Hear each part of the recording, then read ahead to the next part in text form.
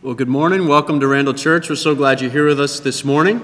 As we're getting started here today, we're just really grateful that you're here and you're a part of all that's happening with us as a church. And so we just want to invite you to be part of what's going on online. So we know that there's a number of things that you could be doing this morning, but you're here and you're with us. And we thank you so much for that. So as we begin our conversation today, we want you to know that there's three things as a church that we are passionate about.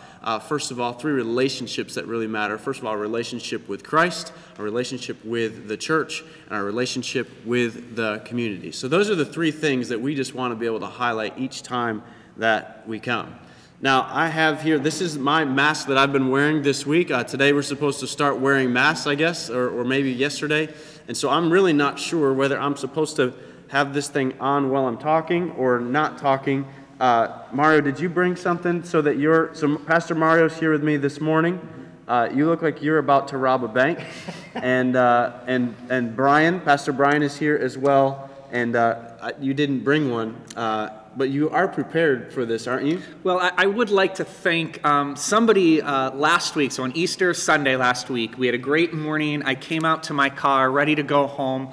And I'd just like to thank whoever reminded me by putting this in my car. I don't know who you are, but I appreciate it. If you don't know, this is Helen Randall, which is our namesake here at the church. Helen Randall's head in paper mache.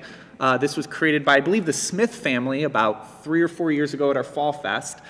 So I don't know if it is the Smiths or somebody else, but I guess this is a good PSA of wearing your mask, but this definitely freaked me out last Sunday. So thank you, whoever did this. I appreciate it. I might put it in somebody else's car, so you might find this in your car someday. Maybe we'll pass it around for years to come. Who knows? I feel like I need to put my mask on just being close to whatever that is. Yeah, right. Yeah. I don't want anything to do with any of that. All right. Yeah, I will say, I got some Lenovo pizza Friday night. Yeah. They did give me a weird look when I walked in with no question. All right, so hey, we're glad you're here with us this morning. Thank you for tuning in. We're going to talk about this morning's discussion point will be this: what to do when you aren't sure what to do. And we're making light of it this morning with something as simple as, am I supposed to have my mask on? Am I not supposed to have my mask on? We're definitely in a season where, what are you supposed to be doing when we don't know exactly what we're supposed to be doing? And so we're in a sermon series. We're calling it Table Talk. We're going to do the best that we can to invite you into the conversation. And so while I'm speaking here and kind of interacting with these guys, they're also going to be looking at our Facebook stream and being able to interact with you. So if you've got questions, if you've got comments that you want to make, if you want to tell us what you've been wearing your mask for, you could start with that if you'd like. It's just a way to kind of get a dialogue going, and we're going to interact with some of that here. What to do when you aren't sure what to do. And so there's no question that we are in some tough times. And tough times sometimes come for tough decisions, and I'm certainly glad that I'm not responsible for some of the toughest decisions that are being made right now, that I just get to kind of follow step of what I've been told to do. And I'm sure that some of you, although you don't always love that, you're just be glad that you're not making the biggest decisions. But some of the decisions that I'm making, and maybe you're making right now, is as to what television shows to watch, of all things, because we are confined to our homes for the most part. We're probably watching more television than we're used to watching.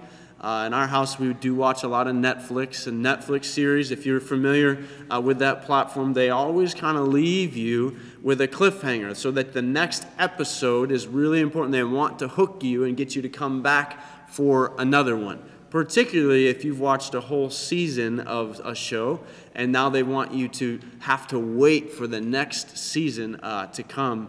It's a big kind of hanging there that leaves you out. I feel like it's my responsibility as a consumer of these videos, as a consumer of the entertainment that's been provided to me, that when I finish one episode, that I stop there and do not overstep my bounds and begin the next episode.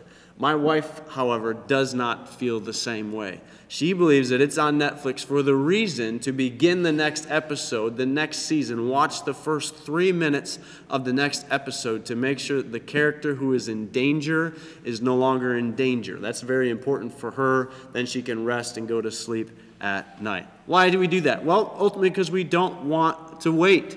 And we talked a little bit about this last week. Easter Sunday, all the excitement that comes with Easter Sunday.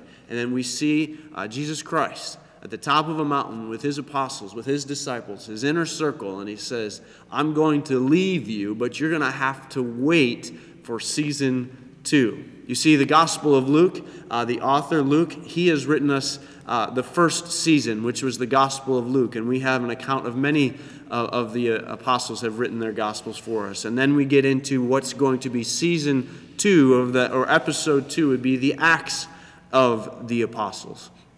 And just like every good second season, there's always the reintroduction of all the characters. And Jesus is again reintroduced as the main character, the main thing that we need to keep our eyes on. He's being reintroduced as the Messiah of the Old Testament who has been foretold for generations. And Jesus Christ is the Messiah.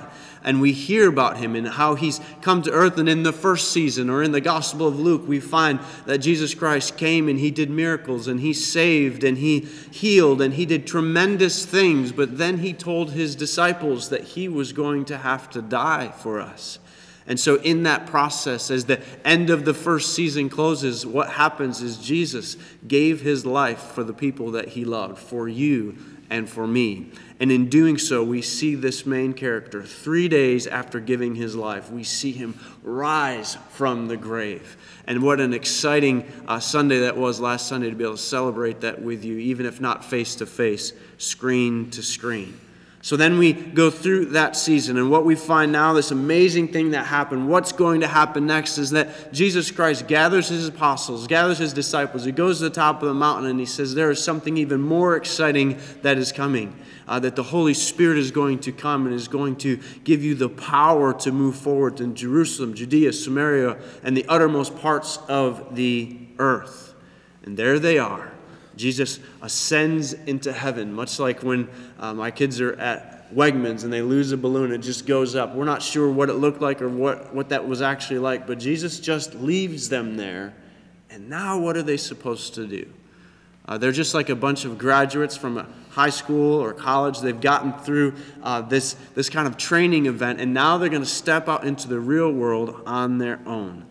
I've watched this happen. I was a youth pastor for a number of years, and we watch our graduates come out of high school and they begin their lives together, or watch graduates coming out of college. And it's been my privilege and my honor to be able to work with young couples as they're deciding to be married or deciding what the next steps of their life will be. And there's so many decisions in that phase of life that impact us tremendously. Who will be your mate? What will be your job? Where will I live? All of those decisions are important ones. But I would venture to say that right now, in the environment that we are in, we all are in the middle of some pretty tough decision-making things. We're confronted with decisions that we've never anticipated having to make. Decisions that have to do with our families and how we will treat our families. Decisions that have to do with our relationships and how are we going to interact with each other and who are we going to spend time with individually or personally, or who are we going to stay away from. Career decisions. Some of you have lost your job. Millions of people around this country have lost their jobs. Parenting decisions. How are you going to raise your kids and teach and do all of those things and work within your home? All of these decisions are not easy. They are tough decisions. And just like the apostles, the time frame for these decisions is short and our options are limited. What are we going to do? So before we get a little bit further into this, I want to just ask you guys, do you have any examples of being in that spot? Maybe it was when you were a high school student going into college, or just, man, where those decisions seem so tough. Whether that's an example from the past or maybe even something from right now, just some of the tough decisions that you were able to make. Brian, you want to go first? Yeah, I'd say for us, kind of one of those big kind of magnitude decisions that we had kind of in our recent past was actually deciding to come here.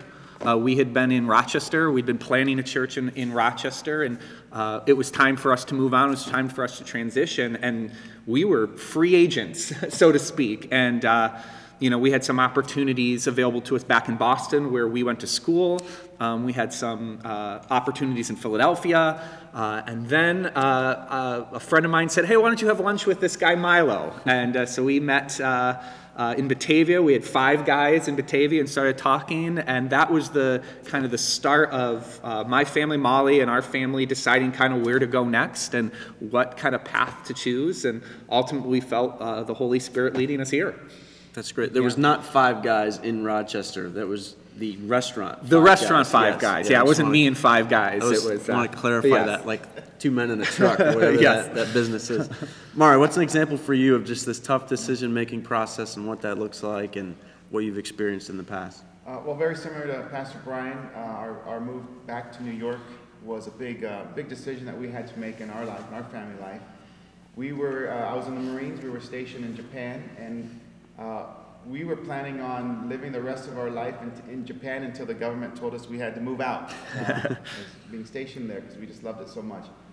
And it just came time to make a decision. Do I re-enlist in the military or do I retire? And I joke around about this. I was on a 7-mile run, which was very boring. But it was during that run that I was praying about, Lord, what do I do? Yeah. And it was during that time alone with the Lord that he said, you need to get out of the service and go into full-time ministry. And so we packed up within the next 6 months, and we were back in New York.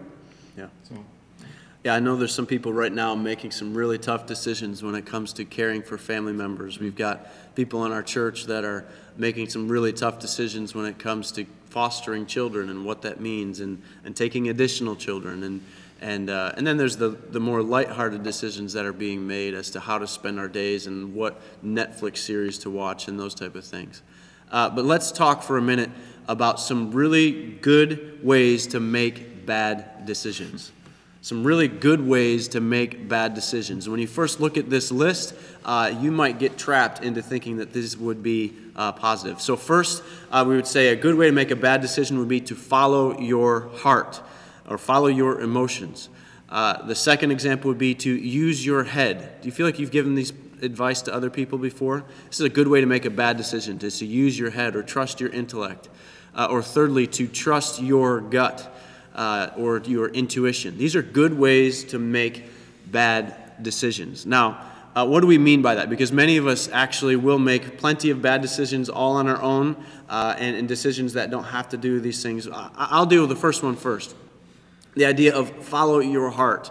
It's something that we tell our kids, man, when you just go out there, you follow your heart, you do the very best you can.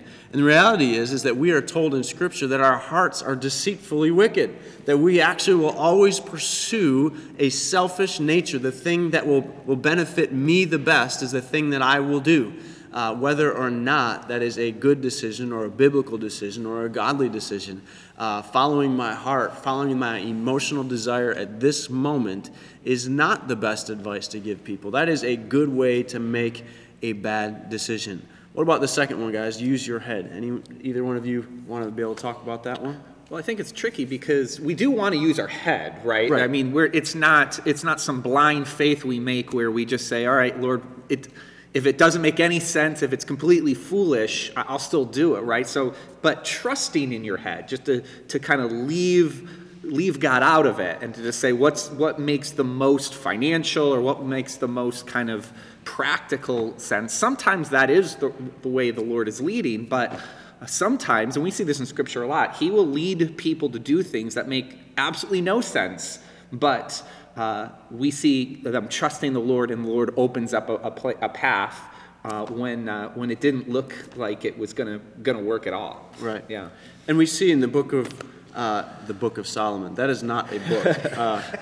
There's the Song of Solomon, and that wasn't where I was going to go with this at all. But the book of Ecclesiastes, this comparison, this difference between knowledge and wisdom, and knowledge will fail us because if we get in our minds that we can work out the problem, that it's a math problem that has a solution, that there's always going to be a solution, we will always come up short. Our intellect will come up short. The Bible teaches us that over and over and over again. And yet we still continue to try to assume that we're going to make great decisions if we have the best thinkers in the room, if we have all the knowledge in the world, that we'll be able to do that. And so I don't know about you, maybe in the comment thread you can throw that in there, that you might have got caught in the trap of using your heart, following your heart, or using your head. What about the third one, Mario? Trust your gut. Well, I think it goes along with what the proverb, it says in Proverbs chapter 16. In his heart a man determines his step, but the Lord determines his course. Yeah. And so, it doesn't matter what you feel is good for you. Mm-hmm. If you're not seeking wise counsel from God's word, if you're not seeking after the Lord, your plans will be thwarted, because it's the Lord ultimately who will needs to lead and direct you. Yeah. Yeah, I read a book by Malcolm Gladwell, which is called Blink. And he does this whole process, this whole psychological evaluation as to different authors. One example he gives is an art curator, where they had these pictures on the wall and they just had people come in and they couldn't tell you why. Their gut said there was something off about that picture, and it was a forgery. And he makes this whole argument for why we, in a blink, whatever your first instinct is the one that you should follow. And that's not biblical, ultimately, because my first instincts are not God's first instincts. Now, I'm growing in that, right? I desire for that, but that is not the first thing that we should do. So those are good ways to make bad decisions. As good as they look, many of us will be making bad decisions if we follow this as our course of action. So aren't you glad, because I think that would be basically where I would typically head, aren't you glad that God has something to say about this? Aren't you glad that we are given in Scripture a different way to be able to drive forward? So I'm going to give you the 4 things this morning. If you just love to take notes, these are the 4 things we're going to talk about today, and we're going to kind of dig in a little bit on each one. This is God's way to make better decisions. So there was good way to make bad decisions. Here's God's way to make better decisions. Here it is, a 4-step process. First, pause. Second, read and reflect. Third, assess. 4, yield. Pause, read and reflect, assess, and yield. So what we're going to do, if you've got your Bibles open this morning, hopefully you do, we're in Acts chapter 1, and we're going to ask this question once again: what to do when you aren't sure what to do? Now remember, the apostles, they're on the top of the mountain. They've been given all the authority in heaven and earth, but they don't know what it is that they're supposed to do. They've got some serious decisions to make. So let's begin reading chapter 1, beginning in verse 12. Here we go. Then the apostles returned to Jerusalem from the hill called the Mount of Olives, a Sabbath day walk from the city. When they arrived, they went upstairs to the room that they were staying. Those present were Peter, John, James, and Andrew, Philip and Thomas, Bartholomew and Matthew, James the son of Alphaeus, and Simon the Zealot, and Judas the son of James. They all joined together in constant prayer, along with the women and Mary, the mother of Jesus, and with his brothers. What are we going to do when we're not sure what to do? The first point we make this morning, or the first step, is this: pause. What are we going to do when we don't know what to do? Pause. All right. So, as we look at this passage, we see everyone at the top of the hill. Now, as they come down, there is some argument that could be made. They're not sure what to do, that they actually return to the same house, the same location that the Lord's Supper was at. It is an upper room. It is near that location. Brian, I don't know if you looked much into this. It seems ridiculous at first to say, oh, they went to the same location, the same room. But actually, when you kind of dig into it, the argument is kind of valid. Yeah, so the article is used the upper room, and so it's in there. But they do preface by saying the upper room where they're staying. And so, make a long story short, we don't know exactly what it is, but again, anytime, we'll talk about this in a second, anytime a little detail is given, there's usually a reason behind it. So to say that they went to the upper room where they were staying certainly has the feeling that that's exactly what's going on here. Yeah. I found that to be interesting. I mean, it seems like an important location, an important place, a place where they had remembered that they had been given, on our communion table that we serve communion at, this do in remembrance of me. Like, they are remembering their Savior, they're remembering Christ, and they go back to that spot. And it seems to me that the first thing that they do as they pause, or Brian, you like to use the word ponder, is they kind of take inventory and just wait, hold on a second. As they do that, they go back to the place that they remember Christ speaking to them most clearly. And isn't this very much the very first act of obedience that they are making? The apostles there have been told that something spectacular is going to happen, that they were going to be, again, going from Jerusalem, Judea, Samaria, and the othermost parts of the earth. But in doing so, they wanted to start first at that last location. There's also some other unusual things about the listing here and the way that things come together. But I guess I want to point out the idea that there were women present. It's an unusual thing. This would not be part of the common practice of anyone of that time frame. So it's unusual to have women involved. It's unusual that the family members would have been there. It actually gives credibility to Christ's story that all the family members were there along with it because they knew who Christ was. And they knew that he was the Savior, the Messiah, and they were there as an endorsement of this process. Anything else you guys notice that's just unusual maybe about this pausing?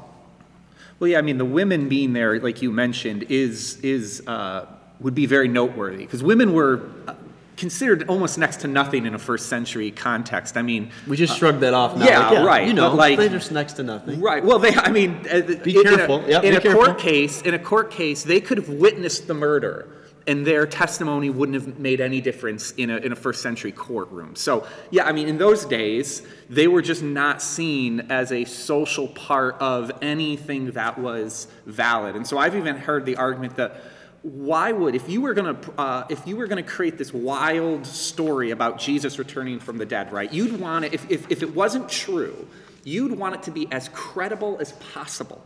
Right? And so you would never have mentioned women, right? If you start mentioning women, people would be like, oh, okay, yeah, Jesus rose from the dead. All right, yeah, the women saw it, right? They were the first ones there. Exactly. Yeah, great, yeah. And so it actually gives more credence to the fact that men, women, family, like all of these people from different socioeconomic areas and different cultures, they were all coming together to witness the exact same thing. This is actually a clue to give us that this is actually credible, because no propaganda, if that's what the disciples were trying to do, would have ever mentioned women, because that's the first thing you do to throw it out and say, well, this obviously isn't true.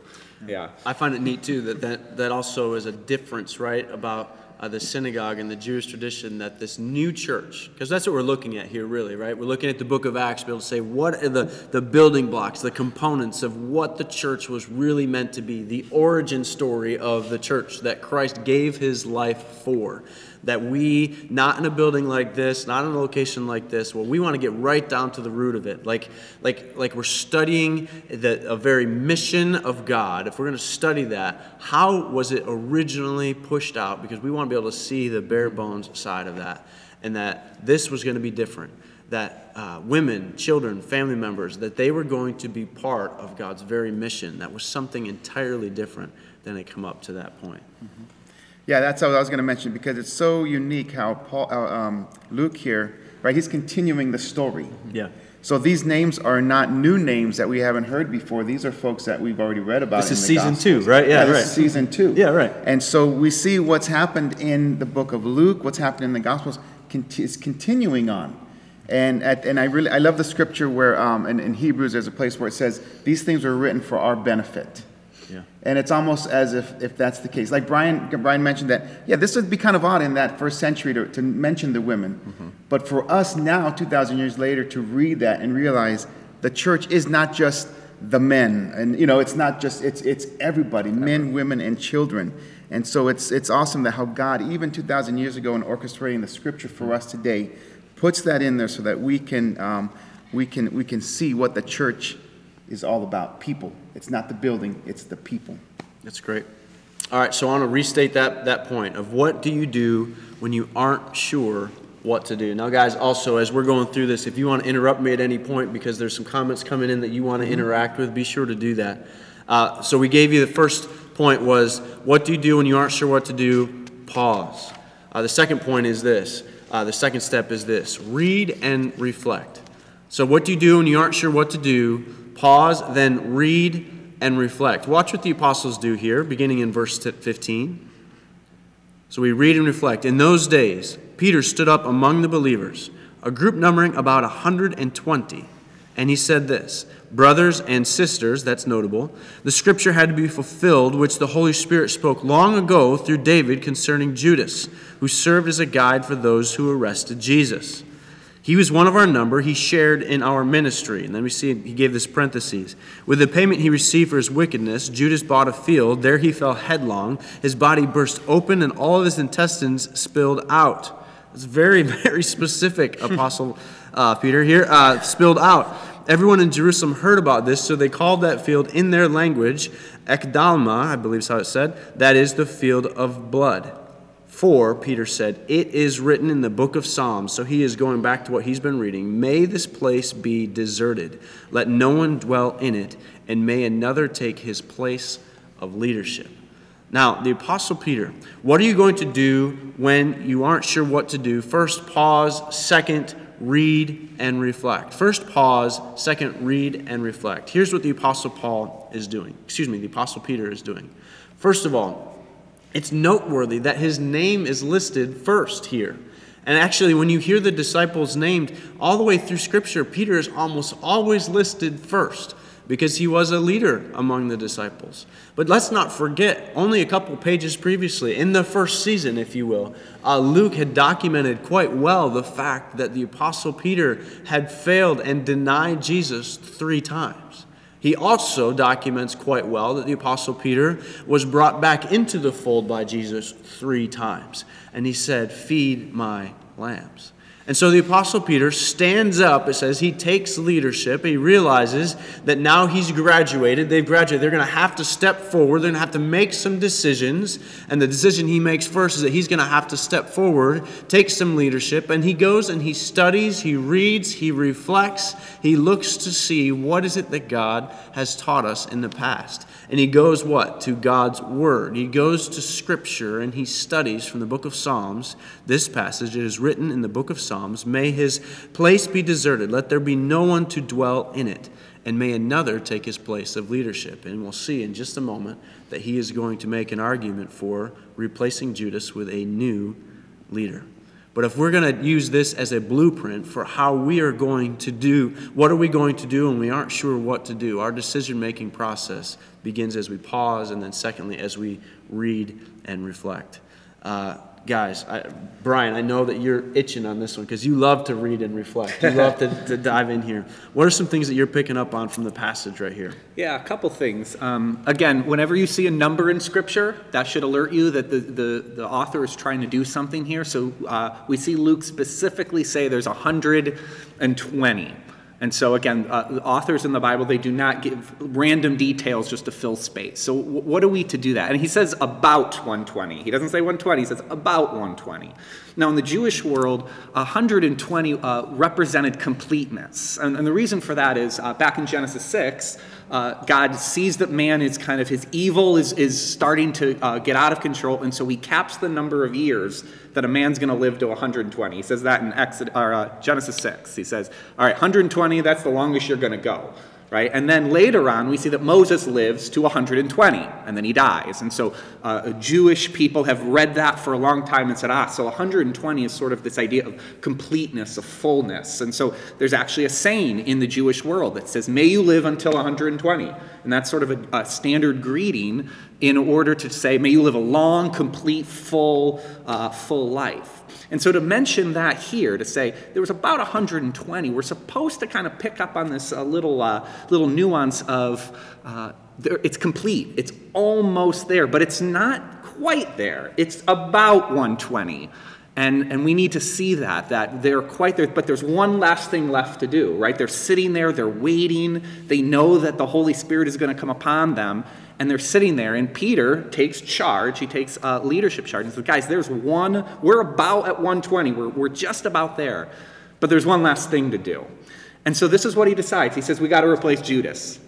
Now, I don't know about you guys, but that seems like a really basic detail. You'd think if they were about ready to go out and tell everyone about Jesus, that that he was the Messiah, that he died, he rose again. You'd think we're a man short. You'd think they'd be like, oh, well, we'll figure that out later. You'd think there'd be more important details. But this is what Peter decides. He says, we are almost there. We're almost ready to be sent out. But we got this one last thing to do. Why? Why is that? And the reason is because what they're going to do is when they go out, they're going to use prophecy as one of the biggest tools to prove to people, particularly Jewish people, that Jesus is the Messiah. They're going to point back to the Old Testament and they're going to say, look at all of these things that pointed to a Messiah coming. Now we want to show you that Jesus fulfilled them all. And so prophecy is like their number one weapon, their number one tool to get people to accept that. And one of the biggest prophecies that Jesus fulfills is that he becomes the new Davidic line. He becomes the new King David. That was their hero back in the Old Testament. And so there's prophecy that say when the Messiah comes, he's going to be like David. Yeah. And so when you read David, and you read particularly in the Psalms that he writes, you start to ask the question, well, in what ways was David like Jesus? And one of the big ones in the Psalms for David is lament psalms. He's lamenting all the time about getting betrayed, stabbed in the back, ganged up on. And so he writes these lament psalms about that. We don't sing those songs nearly We do as not. much No, at church, we leave those off to the side, right? There's absolutely as many songs that are lament and crying out and God, why have you put me in this situation? Yes. And many times a season like now would be a great season to be reading the Psalms because you're going to actually connect with much of what's going on there. Totally. I mean, often we sing songs of worship and songs of praise that are coming from the Psalms, but you are absolutely right. There is a huge part of Psalms that's all about lament, and that's where he goes. Totally. And so when they looked at the Psalms, they said, when the Messiah comes, so they put two and two together. They said, the Messiah is going to be like David. So the Messiah comes, at some point he's going to get betrayed. He's going to get stabbed in the back, and he's going to get ganged up on. And they looked at different Psalms of David to say, what does it look like? And it's interesting now, because then when the New Testament starts being written, right, all of a sudden Jesus starts fulfilling all these things they're seeing in Psalms. Let me give you a couple. Psalm 41:9. Even my close friend, this is David speaking. He's lamenting in the Psalms. Even my close friend, someone I trusted, one who shared my bread, has turned against me.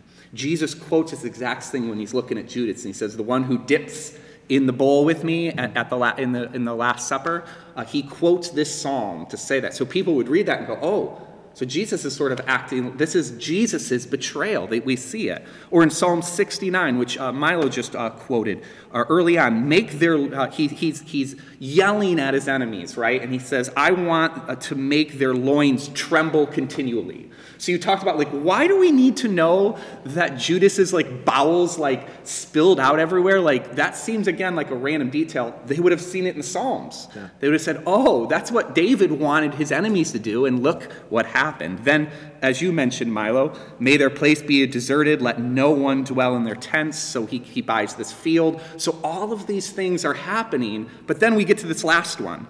Psalm 109, may his days be few, may another take his place in leadership. Peter goes, we haven't done that one yet. Yep. See, all the other Psalms he's fulfilled, but we've got one more thing to go. If we don't do this, they might look at that and go, well, you didn't replace him. So it's almost as if Peter's going, hey guys, I know the scripture, I've been reading the scripture, we've got one more thing to do, and then all of the scripture will be complete. Now we can go out and really say Jesus has fulfilled it all. I do have to say, so I'm going to come to you in a second here, Mario. Brian, when I hand it over to you, you need a pair of glasses that you push up and say, well, actually, and then you begin talking about, you're just on fire right now. You're so stoked about this. Well, again, it's that whole, why do we need to know his bowels came out? I was like, that's really specific. But then, so this is where I get a fire for, is the scripture is so amazing that every last detail has something connected to it that opens it alive. Man, that fires me up. Yeah. I love it. Well, amen, boy, brother. there you go. Yeah. Amen. Mario, what do you think? What do you got? I'm going to top that. I don't know where to go from that. Yeah. But let's not He forget. said loins too, by the way. Yeah. Did you pick up I'm on not that? going there. Yeah. Loins. Loins. Let me go back to season 1, season 2. Season 1, season 2. I'm with you. And before I get there, let's just point out a fact. Peter is not a theologian. No, he's a fisherman. Okay, he doesn't have a doctorate. He doesn't have a PhD. He is a fisherman. Okay, so whatever we know about the status of fishermen during the first century, he is not a theologian, but he is a man who has encountered Jesus. Yeah. Right? He is a man who walked with Jesus. And the Bible tells us that Jesus is the Word. In John 1, it says that the Word became flesh. And so here is God, with God in man, walking with his disciples. For 3 years, these men encountered Jesus. That radically changed their life. Yeah. Yeah. Right? Now let's go back to season 1, the book of Luke. In the book of Luke, it's when we see the story on the road to Emmaus, where Jesus opens the eyes of his disciples. And it says that he opens the scriptures and reveals to them how through all the Old Testament he has been spoken of. And so now we fast forward to season 2 in Acts, and what do we see Peter doing? Yeah. Quoting the Old Testament. Yeah. Because again, when you have an encounter with God's Word, you have an encounter with Jesus, your faith begins to grow. If I can take that a step further, James, Jesus' half-brother, writes in his book, in James chapter 1, he says to the listeners, he says, "Get rid of all filthiness and rampant wickedness, and receive with meekness the implanted word, which is able to save your souls." Again, James wasn't a theologian, but he lived with Jesus. Yeah. He grew up with Jesus. He was a disciple of Jesus. And here he says it's God's words that's going to lead you into understanding what salvation is. So if we can get really practical right here, for those who are listening, those who are watching on Facebook, have you encountered Jesus? Yeah. Have you encountered the living Word of God who came, who spoke God's Word? And have you come to a point where you've come to know Him and love Him and let the Word of God transform your life? Because if you haven't, why not right now? Yeah. Yeah. That's excellent. Yeah. So let's actually do that right now. So we got pause and we've got read and reflect. So just for a moment, let's pause. We're going to continue on with our 4 points here that we're going to get through this morning. But as we pause, we read and reflect. Let's pause for a moment. Guys, are we seeing anything on this Facebook stream that we can interact with, that we can kind of be able to discuss some of these points of, particularly that point of being able to say, like, is Christ real to you? The same way that the Apostle Peter, this man who was on the fringes of society, and now he is stepping forward as a leader for the new church that would be being demonstrated, and how he is reading God's word and it's coming alive. Are there any examples of that? Anything that we want to be able to share here this morning? Well, people are starting to chime in a little bit with things that are interesting, the connection between Psalm 109 particularly and Acts 1.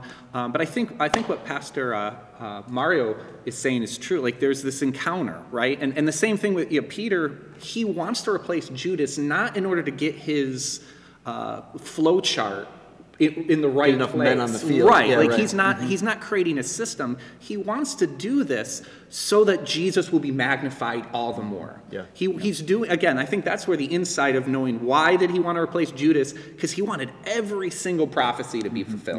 Yeah. Yeah. So that when he was ready, when they were ready to get sent out, and when next week when we look at the Holy Spirit coming and they are itching to go, they have everything they've done in their decision making was to glorify God. So I think Mario had it right, that we are encountering the living God, and then in our decision making, every decision we make is a decision that helps glorify God more, even in the little things. And so I'd ask a question as we're interacting with you, like, where have you had to make a decision in how might it glorify God more as you're making that decision, where you weigh that a little bit? Yeah. Mm-hmm. That's Yeah. great. I see that Don Zizak asked that question. I wonder if Paul would have been the 12th one if Peter didn't act the right way. Right? So that's a good question. That's a valid question, because we see later in the book of Acts that Paul becomes an apostle of Christ. Because actually, we don't ever hear Matthias ever again. No. Did we get to that part in the scripture? I may have jumped ahead. Yeah. But we don't. Spoiler alert. Yeah. It's a little bit later in the message. We're going to get there. Okay. Yeah, right. But yeah, great question, Don. Yeah, because that's actually a really good, interesting Yeah, thought about and that. there's actually some people who believe that Peter jumped the gun. He shouldn't have done this. That this last spot was always intended for Paul, and that Peter kind of ran ahead of the Holy Spirit and doing this. Now others disagree. So this is one of those, like, we don't know. There's debate about that, but most that I've read don't believe that. They think that Peter was doing this again intentionally in order to make Jesus' name bigger and greater for that. Well, and Peter is known for his brash attitude, for Impulsiveness. moving quickly, impulsiveness, right? But it would seem that he is not in that same frame of mind after Christ gets a hold of him, that encounter that he has, after Christ gets a hold of him, as he has now made a fool of himself by denying Christ. And that seems like from that point on, that the Apostle Peter's steps look drastically different. So let's continue on. You got something else? Well, Tim Whalen just said, walking with Jesus for 3 years would pretty much make you a theologian. Yeah, I would hope Not so. with title, obviously. Yeah, but, right. Yeah, he doesn't have the frame on the wall for that one. But yes, for sure. So what to do when you aren't sure what to do? Let's continue forward. We got 3 steps we're giving you here. Pause, read and reflect, and then thirdly, assess.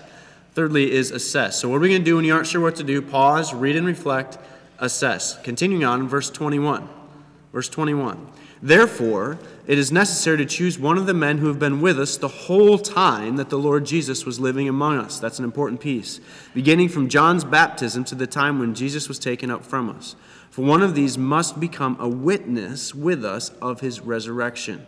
So they nominated 2 men, Joseph, called Barsabas, also known as Justus, and Matthias.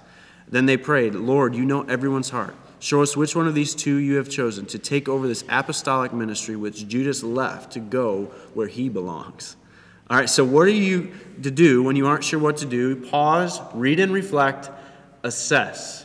Pause, read and reflect, assess. Now, don't you think that if God gave his son Jesus, who gave his life for the church, don't you think that it's vitally important to him who is going to lead the church?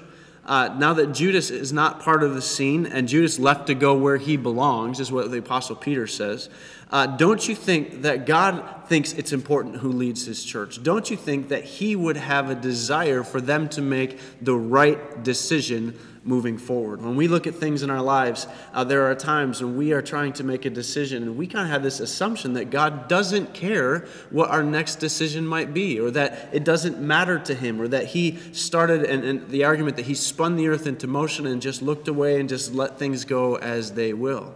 But he actually is very concerned what happens with the church. And right now, God is very concerned and very knowledgeable and very aware of what is going on in the middle of a global pandemic. He has not forgotten about you. He is aware of the tough decisions that you are making right now. He knows that the course of your life could be changed with the decisions that you are making this week. And he is aware, and he is going to have something to say for you in that. And so what the Apostle Peter is doing is he is assessing the situation. So again, if we look at, you can read all the news articles that you want right now. You can look at all of the news channels' feeds, and they're taking all this information. We can look at Scripture, and we can take all this information, but now we have to actually sift it out a little bit. We have to assess it, and that's what the Apostle Peter is doing here. He's assessing, let's do something let's take inventory with what we have in front of us. We have 2 men, Justus and Matthias, and they have the credibility of having both been present from Jesus' baptism all the way through Jesus' ascension.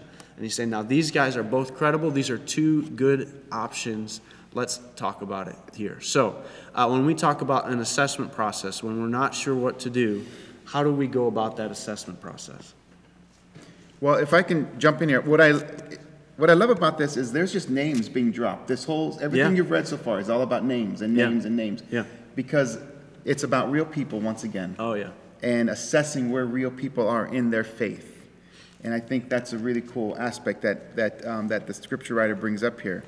Because, listen, the church is about real people, about real emotions, about real things happening. This isn't a made-up story. This is about things that really happen here. And I think that's important that God brings this out in each of these scriptures. And also, listen to what it says in verse 22. It was important that this person who they chose was with them beginning from John's baptism to the time when Jesus was taken up from us. Isn't it funny to note that in the scripture, we don't get the name of everybody who was following Jesus. Right. But yet, we know there was a group of people that were following Jesus besides the 12 apostles that were with Jesus from the beginning of the baptism all the way until his resurrection. Man, if when you talk about an assessment, Yeah. right, what kind of experience does a person have? Right. You know, this is the unknown guy that he's been with Jesus for 3 years, and he finally gets credit, if you will. Yep. You know, he's finally, he's like maybe the second, third string quarterback. I don't know. Yeah, but You he's guys- been there. He's yeah. been there. You Yeah, know what I right. mean? Yeah, yeah. I was reading a commentary that said he was one of the 70 disciples that went out 2 by 2. So like that, both of these guys were present in that group of people. But yet we don't have anything else written about him. We don't know anything else about him. In this case, if you know the rest of the story, it's going to be that Matthias is going to be chosen, and yet Justus is not, I don't think, right? He isn't sent back down to the minor leagues. I mean, he's still going to be part of what's happening there in the church. Brian, aren't these both good options? Yeah, I mean, and that's kind of when we talked about before about the bad options, and we talked about the intellect one. Using your intellect isn't wrong. In fact, you need it. And so when you look at these options, they are making choices using their head. They're saying, what are some criteria that we're going to use? They need to be with Jesus. They need to have seen all, so they're using their head. But then it gets to a point where you've got two. You've got two. And now what do you do? And they pray, and they say, God, show us, you know our hearts. Show us which one it's going to be. And so either option isn't bad. And I don't know about you, but sometimes in life that's true. That was sort of how we felt when we were ready to move on from Rochester. There were some great options in Boston. There were some great options in Philadelphia, and there was a great option here. And I don't believe that if we'd have chosen one or the other, that somehow God would have thrown up his hands and said, well, you missed it. I can't work with this Right, guy. I can't work with, right? Your whole life is ruined, right? But we said, God, we've got 2 good options here, or 3 good options here. Where are you leading us? And I remember we were sitting in this room. We had come to visit for a weekend, and we just had a Holy Spirit moment where we just felt he knew our hearts, and he said, this is the place. And that was really what changed, because honestly, we came in thinking, well, maybe this, we don't really know. And that time with the Holy Spirit really opened us up. But yeah, there were multiple options, but God said, this is the one I want you to be part of. That's good. All right, so what to do when you aren't sure what to do? We pause, we read, we assess, and then very, very specifically what Brian just shared with us there, we yield. We pause, read and reflect, assess, and yield. That's what he's describing, of being in that moment where the Holy Spirit kind of moved in his heart and be able to say, this is the steps that I need to take. Check this out, Acts chapter 1, verse 26. Then they cast lots, the lot fell to Matthias, and this is the action step that is immediately taken. This is exactly what they do. They make the decision. All this process, they've come to a decision, and now they're going to move forward. So he was added to the 11 apostles, became the 12th apostle. So they cast the lots. The lot fell to Matthias. He was added to the 11 apostles. Over in John chapter 16, would you jump in there and share with us what we see there with the Holy Spirit? Yeah, so the big question that comes up here always is, well, what's up with the casting of the lots thing? Yeah. Like that's kind of fun. How come we don't do that today, right? How come we don't just, am I going to have a ham sandwich today or a turkey sandwich, and roll it, right? Roll the die, right? And see which one, right? Well, why do we only read that here in the New Testament and nowhere else? Well, what they're doing is they're following actually a provision in the law from Leviticus, where you can cast lots to make decisions. But the reason they're doing that is because it's pre-Pentecost. The Holy Spirit hasn't come upon them. That's the whole reason why they have to wait, right? Is because God says, I don't want you to do anything without the guidance of the Holy Spirit. And Which so he comes in the next episode. Right. Yeah, And so the next Stay episode tuned, he's yeah. coming. So they're still functioning essentially in Old Testament rules and ways of making decisions. And so they cast a lot because that's what they know to do. Next episode, the Holy Spirit comes, and when the Holy Spirit comes, he's the one that now can guide decisions. He's the one that can help with that. And so, in this passage, Jesus talks about the Spirit in John chapter 16, and in verse 13 he says, But when he, the Spirit of truth, comes, he will guide you into all the truth. He will not speak on his own. He will speak only what he hears, and he will tell you what is yet to come. And so once the Holy Spirit comes, there's no need for casting lots anymore, because we have something better. We have the Holy Spirit that's going to guide us in all truth. That's great. What to do when you aren't sure what to do. Pause, read, and reflect, assess, and yield. So if you are the type of person who just saw through it right from the beginning, here's what the point we want to make to you. What do you do when you aren't sure what to do? Pray.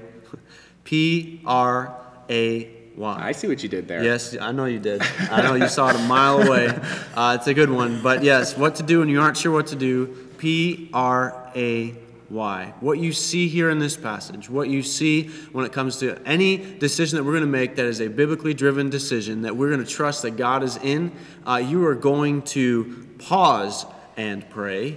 You are going to reflect, but you had better be praying when you're reflecting. You're going to assess the situation. You're going to look at all of the factors, but my goodness, you had better be in prayer when you do that. And furthermore, if you're going to yield to what God has given, in this case, they saw the lots had been cast and they had a decision to make and they were going to move forward. They were yielding. They were surrendering to what God was saying. You better believe they were praying together of what was going to be next in their lives. What are you going to do when you aren't sure what to do? Pray. Pause, reflect, assess, and yield. And so this morning, we pray that this has been an encouragement to you so far as we've just been having this discussion about what we see in this first chapter of Acts. We want to be tremendously practical about this as well, because we know that many of you are going through some really difficult times this week. As we said at the beginning, this is a tough season. These are tough times, and some of you are making some tough decisions that you aren't sure what to do. And so as we look at these things, we want to be in a season of prayer. And so as a church, we do a kind of a standard rotation where typically you would have been here this morning. We would have been praying as a congregation together. And so we want to be able to encourage you this morning and give you a few prompts so that you, as you are making decisions, as you are taking steps this week, there are some things that we'd love you to be in prayer for. Yeah, we've realized over the course of the last couple weeks that many of you are at home and you're streaming this service not on your phone, through your phone, but maybe putting it to your television. And so you may not be watching what the comments are saying, and that's great. But we do want to take a moment to pray together as a congregation. Yep. And so we don't want to disrupt however you're having family worship time at your home this morning. But maybe if you would, if you have a pen or paper there, I want to give you an email that we want to know what we can pray for as a church together. So if you wouldn't mind writing down prayer@randallchurch.org, that is the email address for the church that you can send prayer requests to. And we, church isn't closed. The doors are closed, but the activities of the church are still happening. We're still praying. We're still meeting interactively like this. And we're going to still pray this morning together as a congregation. So before I go any further, if you would please write that email down. If you feel comfortable putting in the comments any prayer requests that you might have at this time, we're going to spend a few minutes this morning praying together. And wherever you may be at your home, you can pray together. When the service is over, we will let the stream be a little bit longer. You can pray together as a family. But let's just lift up our church today. Let's lift up what God is doing in our community in this area in prayer. And Brian, if you guys can help me out, if anybody's putting anything up there, I will just review some of the prayers we have received already. And I think, Milo, you might have one also. Yep. But we do want to pray for Judy Agostini. We got an email that says she'll be undergoing the first of 4 radiation treatments. And so we want to pray for her. She's one of our missionaries, Brian, is that correct? Okay. We also want to pray for Tim Graffam's older brother, Ted, and his wife, Heather. They have COVID-19, so we want to pray for them. Tim, maybe you guys could give us an update and an email how they're doing. We also want to thank God for the live stream. Thank you so much, Tim and Dan and Sam up in our booth right now running all that. We thank God for you guys being here and doing that. So that's a praise report. We want to pray for Vicky. Vicky is going to be having surgery on Wednesday, and I believe this morning, as a matter of fact, while we are in church, she is getting tested for COVID-19 to make sure she can have that surgery. So we want to pray for her.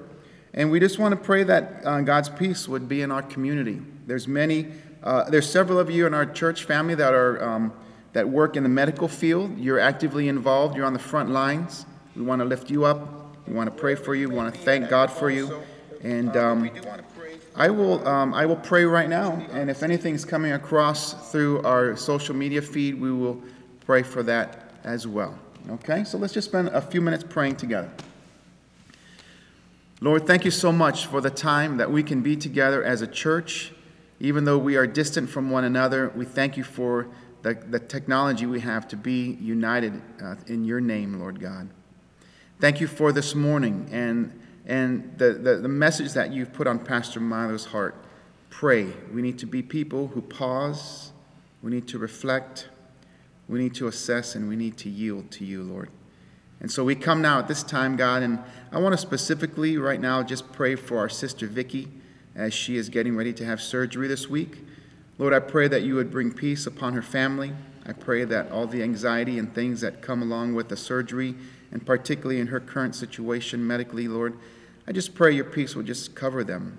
I pray that all the things would work out for her, that you would just be blessed and glorified in her life. And I thank you for her faith during this time as she's clinging to you and as she's drawing close to you. Lord, there's many other folks in our congregation who are suffering medically. And just pray for them, lift them up to you also this morning. Pray for the Graffams as they're experiencing the sickness right now with corona. Pray for Ted and Heather that you would help them to get through this season and that you would help them to recover and to recover swiftly, God. Lord, I thank you for all that you're doing in this church. Help us to be people who pray and to be people who seek after you, God. In Jesus' name, amen. Lord, we thank you. We thank you for this time to come together and pray. We thank you for your word, the way that you've demonstrated yourself alive and active, working in real people's lives, as Pastor Mario said earlier, people who would not normally be thrust into the spotlight, and yet you're using them in Scripture. Very similar days today, Lord, where there are people who would not normally be thrust in the spotlight, and they are now having to make difficult decisions that they weren't ready for, and they seem to be time sensitive and all those things. Lord, I pray that you would just give wisdom, Lord, for those who ask of you, for those who are praying all around the world right now for advice and for counsel, Lord, that your Holy Spirit would come and be the great counselor and be the great comforter in these days. Lord, I do pray for the Hamilton family, knowing that Heather is going to be able to see a surgeon this week, knowing that there's a lot of complications that could come from that, a lot there to be concerned about. Lord, I pray that you would just ease her heart, allow her to go in with confidence, knowing that you are in control. I do pray for Rick, knowing that he is still able to work at the nursing home, but that is an area that he's very concerned about, Lord, of whether he would be transferring something, whether he's able to keep himself from carrying anything. Lord, I pray that you would just work in him, allow him to have the anxiety of that to be down. And then their son Kevin as well, just knowing that both of his parents are in these situations, Lord, being concerned for all who are dealing with COVID-19. So I pray that you would work in his life and in his heart as well as you just ease him in that. Lord, we do pray for Rich Bartz, Adam and Michelle, knowing that they've got a baby on the way that could happen any day this week.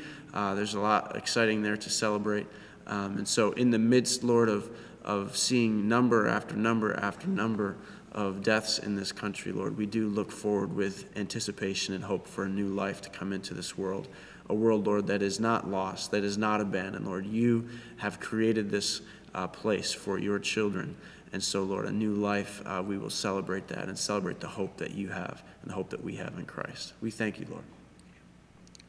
Lord, I do thank you for this medium to be able to connect online when we're far apart. So, Lord, will you bind our hearts together now, Lord, as we just pray together in one voice for our people, for our world.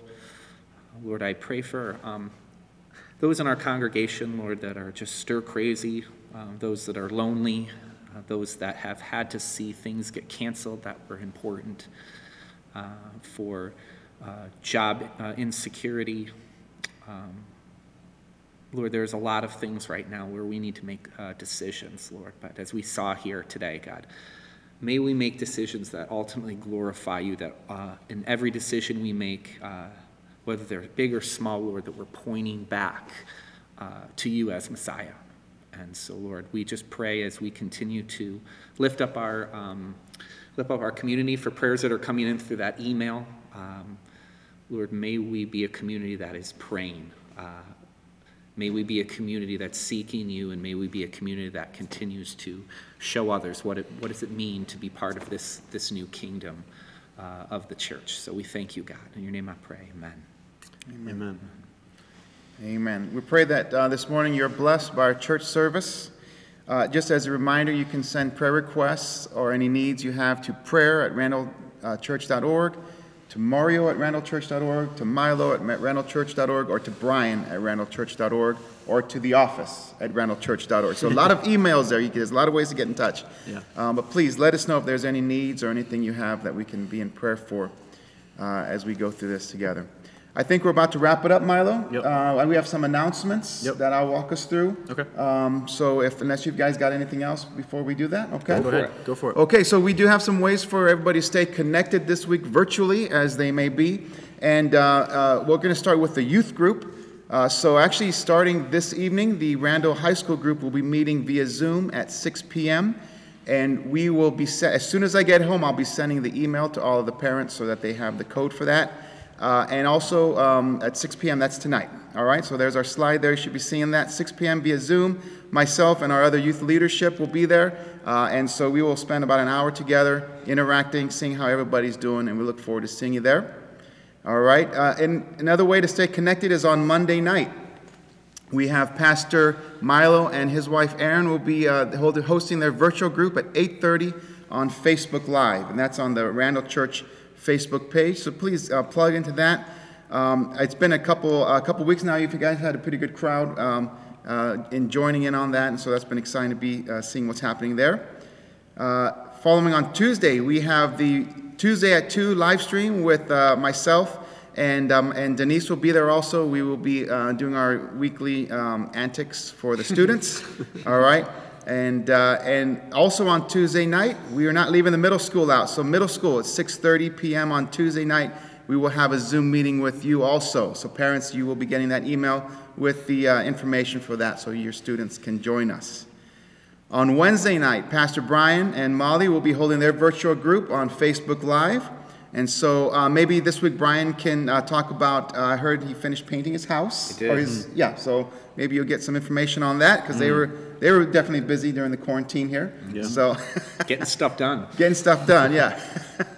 Hey, if your children or your students are a part of our groups that happen on Thursday night, you can look forward to that with our partner groups, Christian Service Brigade, American Heritage Girls, and I believe most people are plugged into that, so thank you for those ministry leaders who are taking care of that and ministering to our younger generation in that regard. Okay, Friday night is a night off, so enjoy that time together as a family. And then Saturday, you should be receiving the emails from our children's ministry, which again is for you to use as a family on the weekend for church service, whether that's during the service time now or whenever that happens for you. So thank you for our ministry leaders in the children's area for putting that together. Okay, I think that wraps it up for that. And then, we'd love to see you back again next Sunday. Oh, there you go. Yeah. Yeah, we're going to do that. We're gonna do that, Yeah. Sundays at 10:15, we'll be here broadcasting from the church, hopefully with more to share. We want to encourage you to continue to give online. Many of you have changed over to that. We ask you to use the reoccurring payments as a pledge method for us as we are setting our budget for the coming year. As you know, the world has changed significantly over the last month or so, and as we begin our plans for the coming year, we'd love to have you use that as a way to be able to give to the church. It allows us to plan. Give.randallchurch.org. Also encouraging you, I don't know if you guys did, actually Brian and I know that we did, we got a little bit of a check in our inbox this week in regards to that. So we do encourage you to give back what the Lord has given to you, and so to tithe on what you were able to receive from the government funding this week, and those that you still have that coming in. And we promise that we will also do the same, that we will tithe on that. We will be sending that money back out the door to our missionaries, to our partners, to be able to use God's gifts in that way. So thank you so much for being a part today. We want to continue the dialogue. As Mario said, we'll keep going here for a few minutes afterwards, but you're always, please interact with us this week. If you've got any concerns, we'd love to be able to follow up, and it's a privilege for us to do so. So with that, we hope that you will continue this week on finding your place upward in Christ, inward in the church, and outward in the community. And just like the apostles were told to do, they were told to go after they made the decision. So this morning, we go. God be with you, grace and peace. Have a great week.